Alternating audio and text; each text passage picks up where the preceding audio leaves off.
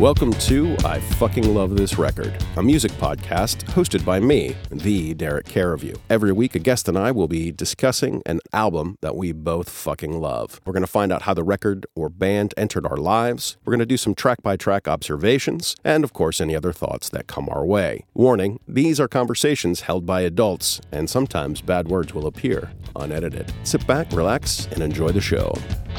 Today we are serving up Blood Money, the 13th studio album from Tom Waits. It was produced by Tom and his wife Kathleen Brennan and released on May 7th, 2002 on the Anti label. It contains songs written for the play Wojciech by George Büchner. Bellowing into the other mic today is fellow stand-up comedian Kiro Nushev. Tell the people about yourself, Kiro. Hi, Derek. Thanks for having me. First, let me compliment you. I love the concept of your podcast, this nostalgia-producing idea. It's working well with me. If I break down in tears in any moment of time, please edit it out, okay? Sure, no problem. Got it. So my name is Kiro Nushev. I'm, as you mentioned, fellow stand-up comedian, currently living in Prague, but I'm originally from Macedonia. First time when I heard this album, I was in Skopje, so this will come out later in the story. There is a strange attitude that I have towards this album, love and hate, but I will explain on that. That's me. Thank you very much for joining the show. We do appreciate it. So the first thing we typically talk about here is I talk about how this album entered my life. Now, Tom Waits was somebody I was familiar with. I had heard of without ever actually hearing for a long time. I think he's one of those types of artists. I know people who are even into music for a long time just never quite get around to Tom. He doesn't have any big commercial hits, this kind of thing. The first album I remember listening to was The Black Rider, which came out when I was working in college radio. And so we got a promo copy and I took it home and listened to it, but I just didn't quite get it. And a few years later, I was working at an independent record store and Tom Waits came up in conversation. Of course, we were in a bar, which is the best place to talk about Tom Waits. And my coworker swore by his first record, Closing Time, but that was the only record he liked by Tom Waits.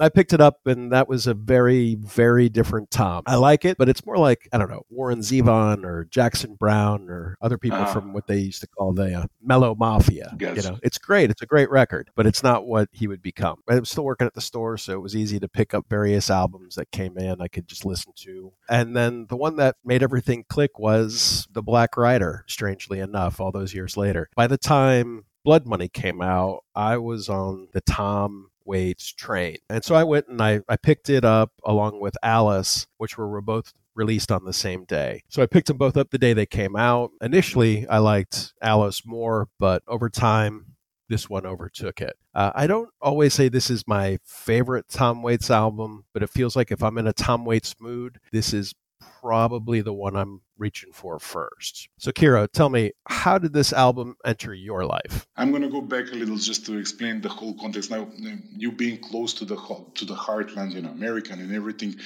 this thing comes, I'm guessing, naturally. Me being far away from that, everything Tom Waits related entered weirdly in my life. You mentioned the whole thing about Black Rider, not understanding. So everything was either way too early or way too fast. And technically, if we objectively talk about Tom Waits, the whole opus, the whole thing everything that he ever created can be explained by this weird fog of weirdness. I mean, let me go back a little. Now, the first thing I ever heard for Tom Waits was Big Time.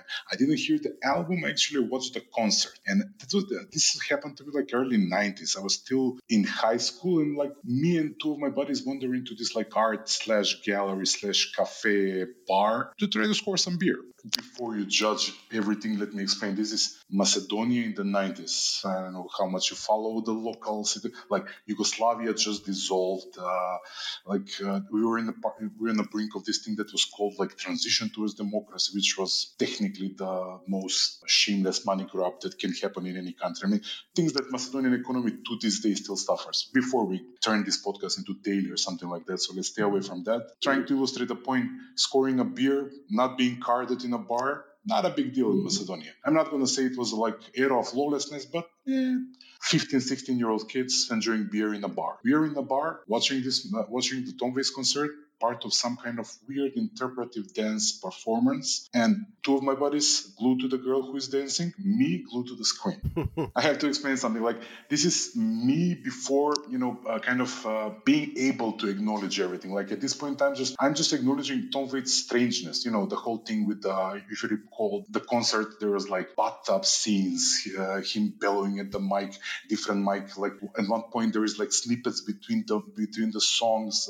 He's singing into the lamp, and it was weird. That's the only thing I can acknowledge at this point of time, just the strangeness. But there is that magneticism. Like I cannot stop thinking about this album. I did not have the context that was intertwined in that first thing that I saw, because I didn't know what vaudeville was. I did not know what is a cabaret like at this point of time.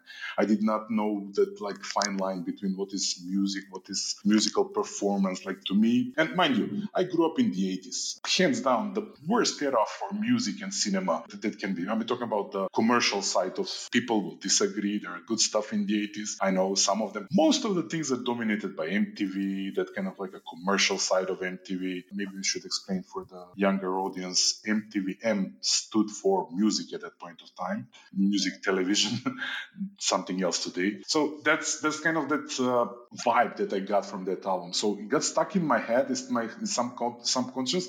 But after that, there was a lot of different albums. Like the first time that I kind of like, maybe it was I got hung up to this album. I was coming back to this one for many times. Everything became a little bit clear with Blue Valentine, which is more mellow, that's my go-to album actually when I'm in a positive mood. But when I need to challenge myself, because for Blood Money, when it showed up, this story kind of repeated of itself. Kind of like the moment when the album came out, me personally knew everything that was Tom Waits related. I was aware of everything, like Nighthawks Diner was like a go-to album, Blue Valentine, Swordfish Tom, like all those, like there are different Tom Waitses for different kind of mood. Like you want his rockiness in one album, you want something that goes directly back to the blues, you want something against Trench equally weird, you go to Real Gone. So I knew about it, but this one, I was not in a particular point of my life when I could acknowledge that kind of heaviness of this album. There is a slight chance that, it was digging through my memory, was this the case? Did I really? Because my first impulse was that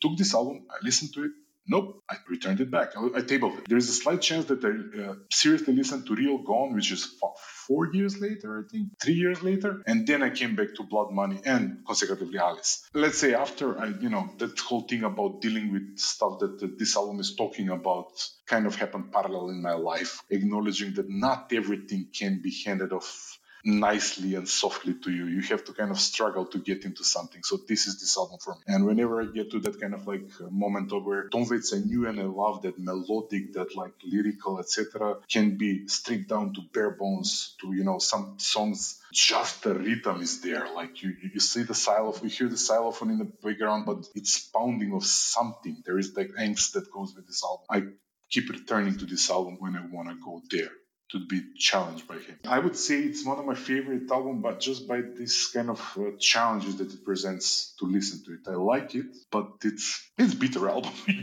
I'm not saying that Tom Waits is like other albums or something that are lively. There is a melody behind it. Blue Valentine is a sad album. There are some pop tunes of that one. Or if you go to Nighthawks Diner, okay, deals with the heavy subjects of heartbreak, mundanity of life. There are the jokes between the songs. There is the fluffiness of Tom Waits.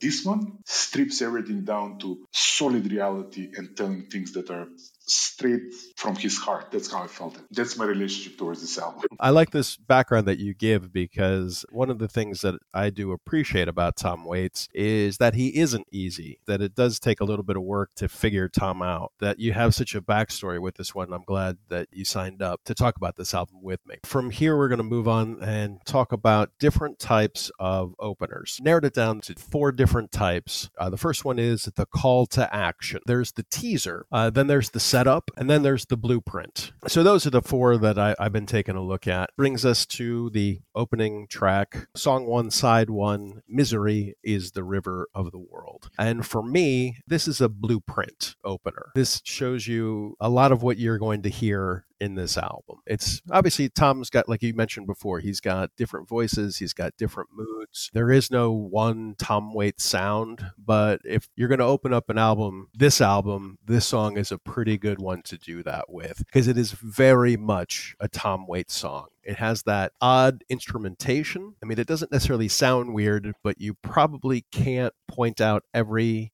instrument that's being used here. Yeah, exactly. So it's just got that almost circusy, something weird's going on. And he's got that barking rhythm, but there's no real percussion. There's like just a hint of it. It's not really his most broken glass and Rusty Nails voice, but almost. It's pretty close. Lyrically, it really sets the tone for the rest of this album. While it does have a few moments where it's a little bit brighter, this whole album, as you kind of alluded to in your intro, is all about how everyone and everything is shit. Yeah, exactly. And this really opens it up. I think this is a fantastic song, one that really just grabs your attention at the beginning. What do you think? What's your opinion on Misery? I agree with most of it. This is exactly like a good announcement of the song, and I got even that vibe kind of struck me in the same manner. Like, this is like a circus barker trying to announce something to the world. This is exactly Tom is in front of the old dilapidated circus and announcing the whole procession that is about to come out of that one. This song would be,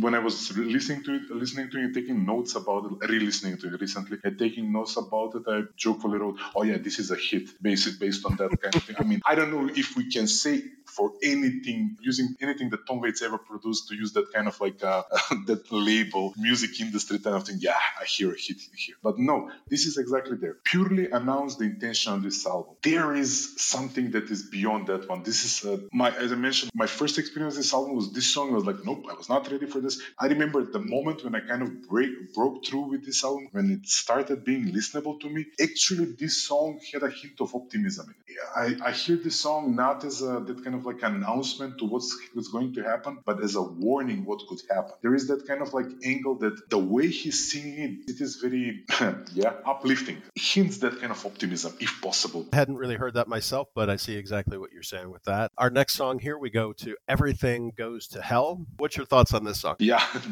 this song is continuance of Misery is the River of the World. That's what's the next thing that's going to happen. Everything is going to hell, as I mentioned before. This song, this whole set list actually has prog rock approach to kind of, I'm trying not to use the word concept album because everything is a concept album for him, produces through that kind of a musical background because this is an operetta and this has to have that kind of like a plot behind it. And yeah, this one is continuance of that one. With that whole gloominess, the whole thing that throws me off, that is that it starts very sweet and melodic, kind of like a calypso music to some point. And then there is that like the influence of there is this tone of the sax playing, usually with saxophone, and there is that kind of like a back and forth with another instrument. I'm going to go into that kind of like musical nerdy territory, but this one is communicating with himself. That's the tone there, and it's almost schizophrenic to a point where this song goes. But I'm saying there's different layers to this one, and I really like this one. I mean, it's continuous with the previous one. If the previous one hinted optimism, this one is not. I'm not going to leave any disillusion about how this one goes. It's right there for you in the title. So, like you said, unlike the other one where it could almost be seen as a warning, this one is more of that inevitable, everything is bad and everything goes to hell. And it does really have a more propulsive tempo. So it's not necessarily a fast song, but it's a little bit more upbeat than the previous one. And he sings with a different style. So Tom probably has 3 different voices that he tends to use. And this one I like to think of as his sinister vocal style. Yeah. He's telling you bad secrets, or he's whispering something to you that is definitely going to get you in trouble. I like when he sings this way as opposed to Misery, which is more of that bark. Yeah. And he's always got the sandpaper and whiskey kind of voice, but I like this where this is the devil talking to you, right? Exactly. And when you mentioned with the saxophone, it really sounds like something that could be out of a late 1970s thriller. This is the part where like the dirty cop and the criminal meet for the first time. It's just got that vibe. Tom Waits does a great job of setting a mood and whatever mood he wants that to be. And I think this one's supposed to be just a little bit on the sinister side. I'm guessing we're going to come to this conclusion at the end, regardless regardless of how you're gonna pinpoint Tom Waits, which is nearly impossible, he's a storyteller, musical storyteller. Like everything that he sets up, like the background, it's literally his own world. Me and you independently having our notes, Dilapidated Circus. You mentioned Circus for the first song. That's not our choice. The fact that that's where my mind went, and I'm guessing your mind, this is premeditated. It's not coincidence. That's what he wanted to achieve with this song. That's his genius. He's good at world building. Yeah. Which brings us to track 3, Coney Island Baby. And one of the things that Tom Waits is known for is that he actually, almost every album, even later in his career when he spent a lot of time being noisy, he has room for what are legitimately sweet ballads, and this is one of them. I really think this song could have been about a minute or so shorter. I think because it just basically repeats the first thing three, 4 times. It's a pretty song. He's still kind of barking at you, but it's a sweet song. What do you think about Coney Island Baby? Yeah, it's a love song, obviously, but there is that, like, he sings it like a lullaby, like disarming, like either putting you to sleep or putting you in the mood or whatever the purpose of this song is. But it keeps coming to me that kind of like there is a lullaby tone to it. Like the whole melody, I read somewhere it's a tribute to his wife. Apparently, I don't know the whole lore behind that relationship. I don't have context for Coney Island. That's what I'm trying to say. But it is specifically located, and obviously it's a specifically purpose song. I love this one. I mean, too long. Who can tell? It's just enough. So track 4, All the World Is Green. What do you think about this one? Yeah, this is the dance tune of the album.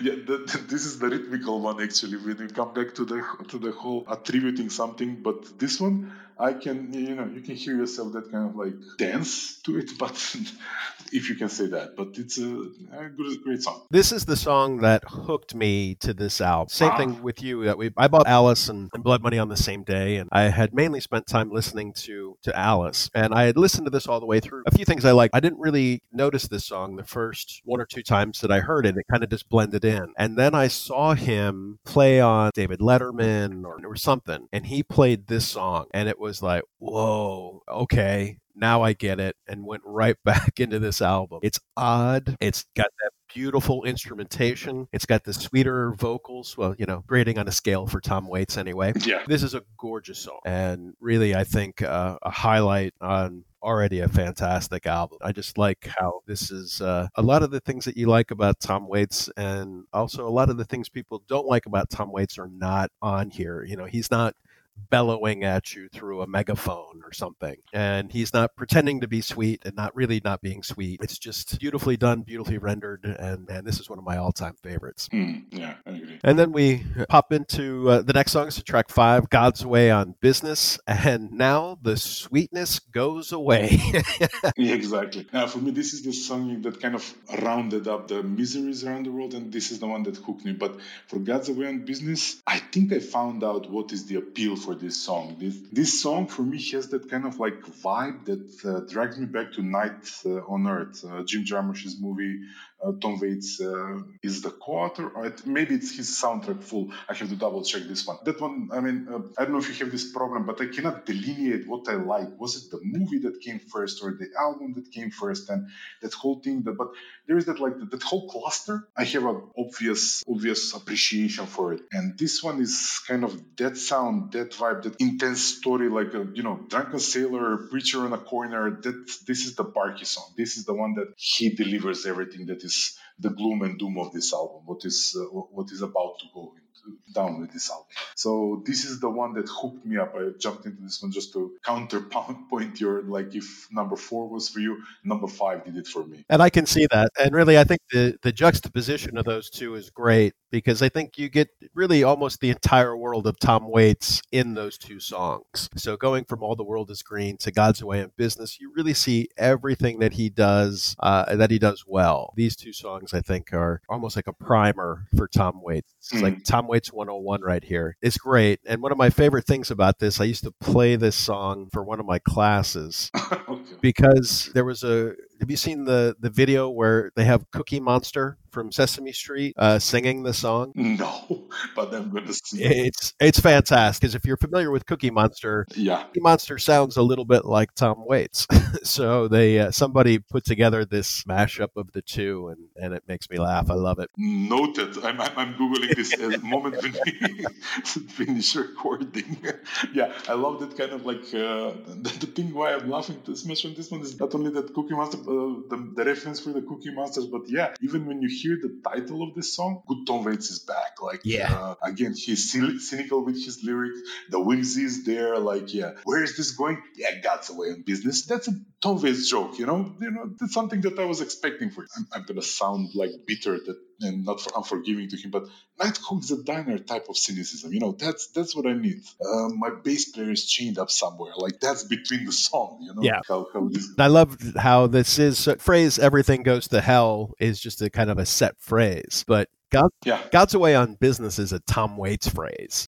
Exactly. I do love that. And this is him at his most rough and ragged vocals, and it's great. I was doing a lesson on mashups, or talking about how this read-write culture. I played a clip from Tom Waits the video that you talked about, where he's got the bathtub in the background and he's slamming the mic stand into the stage and singing into a megaphone. And then I played C is for Cookie.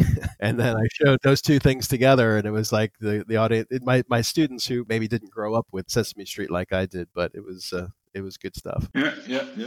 Gotcha. Totally understand that concept, because that's how our brain works. If we don't associate something with it, but yeah, these things this is another discussion. We're gonna go on tangents. I mean, I should have warned you. Make long story longer is my moniker here in Prague. So we're gonna go on a tangent, but that's how our brains work. If we don't associate something, but what fascinates me with the story that you're telling me is that actually there are some things that transcend. A couple of middle-aged men thinking about Tom Waits, talking about Tom Waits. Like the question is, will the next guys appreciate Tom Waits? Like that's the thing that worries me. But obviously, what I hear here, yeah, he's not exactly evergreen. The thing with Tom Waits is because he's never been in the culture long enough for people to be sick of him. It's not like, oh, that guy again. Yeah, true. He keeps going. He's not a nostalgia act. He's not putting out records just so he has an excuse to tour like the Rolling Stones. Exactly. Yeah. When he's got something, and it's great. His last album, Bad As Me, is fantastic. Yeah. I love that record and could have easily talked about that one on this show and may in the future. But that said, we're going to go ahead and move on to the next track, Another Man's Vine. I think this one, once again, he has a bit of that sinister sound, that sinister voice that he uses. My only thing with this one is I think it starts great, but then it just plods a little bit. I wish it had just a little more oomph to it. But again, Withering on Another Man's Vine is such a Tom Waits visual. Exactly. I mentioned that I have that problem of kind of like breaking down these tracks, because let's say if we separate the first five, now everything further down this playlist plays to that purpose of some plot that we never watch. I never watched Wojciech. I mean, I know the plot, I know the story, but that failure to fully deliver as the first five tracks, I hear it like further below. I enjoy it. I'm not downplaying anything, but they're kind of intertwined. There is no discernible line between them. It's they have simple stories. We're gonna go through every single one of them, but this one again, needs to go. It's pushing things forward. I know nothing about the story. I've never really. I mean, I know some of the basics just from listening to the record, but I go and I think of this as a Tom Waits album as opposed to the music for Wojciech. Sometimes when it gets that kind of, all right, we're moving the plot, I think that's why this song doesn't do a lot for me. While I still like the song, it's serving a different purpose than what I need. Which, of course, then brings us to the next track, Knife Chase, which is an instrumental. Not always a whole lot to say. I do think this has some spunk to it. It's got that heavy beat, and it goes. I'm always a little bit torn on instrumentals. Sometimes they're nicer than others, I guess, but I'm not a huge fan in general. But I like this one. I like Knife Chase. I like the name. And it reminds me of something out of a spy movie. What do you think about this one? Yeah, I'm going to issue another nerd alert as a guitar player. This one one is particularly fascinating to me just as a composition Uh-huh. because that dance that I'm not sure who's the guitar player on this one. Mark Ribot is not on this one. He's on the next one. I mean, the Mark Ribot name just to illustrate that he always works with guitar geniuses. Mm-hmm. For this one, that kind of like dance that they're doing between disharmonious and dissonance and back to the melodic and vice versa. This is a school example for that type of thing. Like it's plinky, it's kind of moving away from the melody, but then it's melodic and it's kind of like harmonizing. That's something I don't know how to be learned. That's what I said. Nerd alert. Big quotation marks. That's the fascination that I have with this song. It's literally dance on three levels. One, if you go deep into the music, is where is this going? Is it this harmonious as it is? But then he will kind of go back to like he will play at a scale, and the scale will bring you back to the normal melody, and then again to the plunky. And this one, yeah, I need to talk about with someone who knows much more about music theory about this song and explain it to me. You're asking the exact wrong person because I know nothing about that. Yeah. Thought about one point of maybe taking guitar lessons, not because I wanted to learn how to play guitar, but so I could describe music better. Yeah. So I'm always a little envious of people who have actually taken the time and energy to learn how to play. Sounds pretentious, and I know how it sounds, but as I mentioned, I'm not that deep into it, but I bear this kind of, I carry this kind of innate fascination with this approach particularly. So that's why I throw it out there. This song I'm recommending to everybody who wants to find that quintessential, to get deep into the quintessential discussion about Tom Waits. Is he melodic or not? Is he lyrical or more rough at the edges? This is the song that kind of will play with your mind. Mm-hmm. Maybe one day somebody listening to this will write in and tell us their thoughts on that. Oh yeah, I would greatly appreciate it. Now, you had mentioned earlier about Coney Island Baby sounding like a lullaby, and now we have a song called Lullaby. Yeah, that one is. And this is his most gentle vocal performance on the record, but also the most Tom Waitsian lullaby you could ever think of. And we don't really talk a lot about lyrics here, but I want to read one section of lyrics just so you know. This is a song called Lullaby. It's written like a lullaby with the idea of putting a child to sleep. Sun is red, moon is cracked, daddy's never coming back. Nothing's ever yours to keep. Close your eyes, go to sleep. I love that. That is just so Tom Waits right there. But can you blame him? Isn't this a good lesson, actually? It's a great lesson. I would not teach my son this lesson, but at one point of time, he will have to acknowledge and learn he cannot keep everything. Let's say like this. It's a good lullaby for grown-up children, like me and you. I'm projecting myself onto you, but let's say like that. For adult children, it's a good lullaby. Like, let it go, buddy. Let it go. So you're saying I shouldn't sing this one to my 5-year-old, is what you're saying? Probably stop, because I think there are laws against that, but I'm not an expert, but however. Duly noted. Thank you. So now we move from a sweet, not so sweet lullaby to back to some more amped up Starving in the Belly of a Whale. What do you think? We're going full biblical on this one. Yeah. The lyric, actually, the title actually is leading me to that. Like, this is the way he plays with it. I don't know. Discussing religion within Tom Waits songs, I think it's a blasphemy on its own. There's the lyrical impulse that you get from this song. It's a good tune. I like it, and it's okay. It's like it isn't in the line with everything that is representing on this album. See, I like this one mainly because I love Leonard Cohen, and Leonard Cohen often gets religious on you, whereas Tom Waits rarely ever gets religious on you. But when he does, it's a little bit funny, because what I love about this is, I know next to nothing about religion. You're in the belly of a whale. You were obviously talking about Jonah. Jonah was saved by God. But what's going on here in this album? Number one, God's away on business. So number two, he's starving in the belly of a whale. There's no one there to help him. Like, if the one time he's going to talk about religion, he's going to talk about how, you're fucked. He has that, like I mentioned it before, that aura of preacher on a soapbox on a street corner that is selling God to people. I don't know. Yeah, this one, I was reminded about this song, again, tangent. The last Coen Brothers movie, the Netflix one.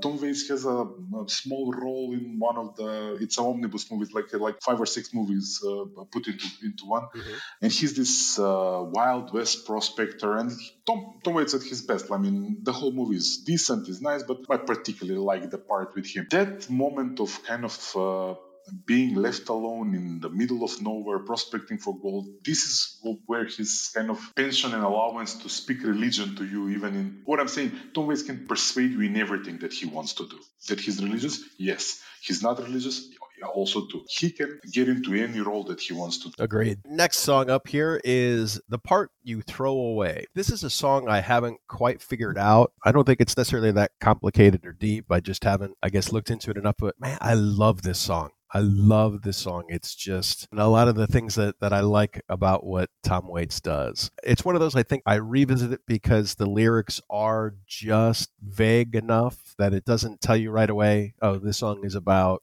this or it's about that. There's just a little bit of lyrical ambiguity, and sometimes that annoys me about a song, and sometimes it's what draws me to a song because it's something like an itch that my brain can't quite scratch. And it's the second one for me here. What do you think about this one? It's a good song. I like it. Now you're pointing in a different direction. Yeah, the lyrics of this one. Yeah, decent song. Let's stay with that. Okay. Reaching the final stretch here. So we have a really short song called Whoa. So it's short. It's pretty sweet. It bleeds into the next song, which is another instrumental. What do you think about Whoa? It's a dance song. Small, short, but yeah, the lyric, where am I, who am I?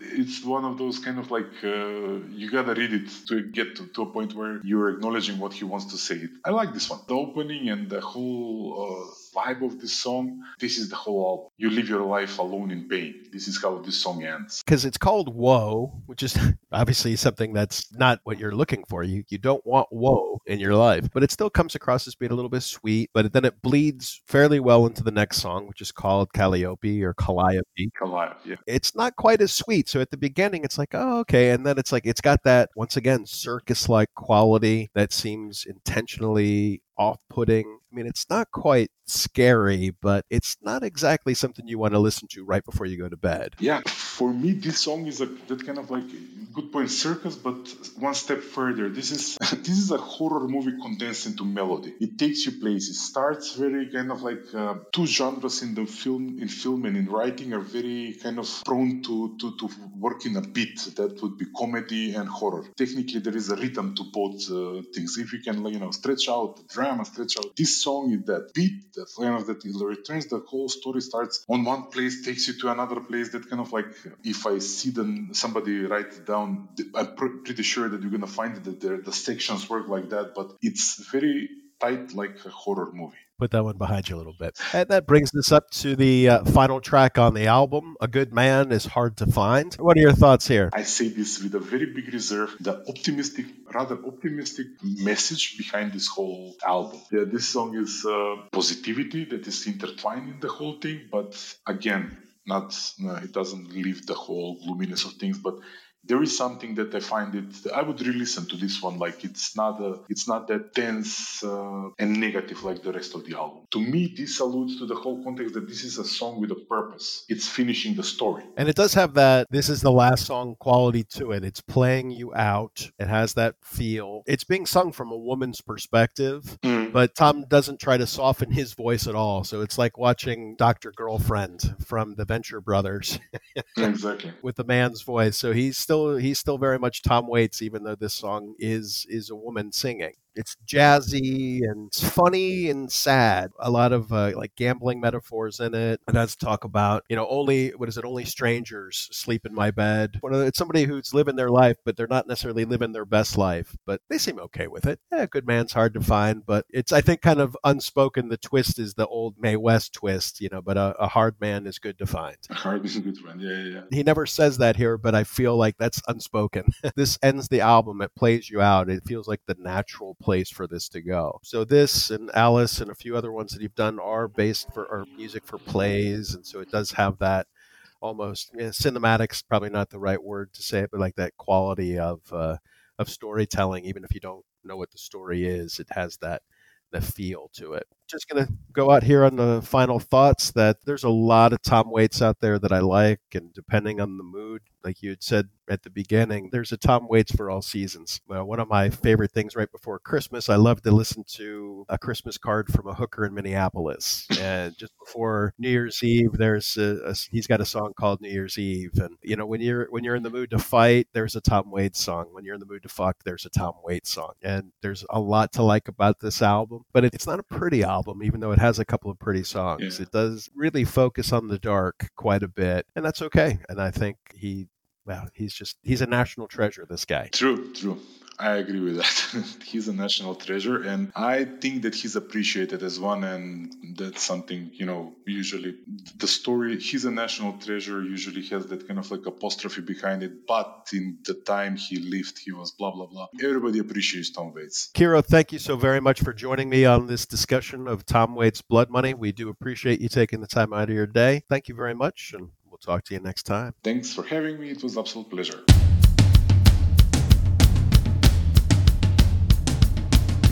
Thank you for listening to I Fucking Love This Record, now available on iTunes, Spotify, and Stitcher. Please subscribe, share, and comment. For this and other podcasts, please check out www.lovethisrecord.com, where you can also sign up for our monthly newsletter. If you would like to co-host an episode, write to me at lovethisrecord@gmail.com. Instagram and Twitter, we are LoveThisRecord1. Facebook and Pinterest, we are Love This Record. Music at the top and bottom by The Ashes of Grissom. Special thanks to original patron Mark Evers for getting this podcast back on track. Thank you, and we'll see you next time.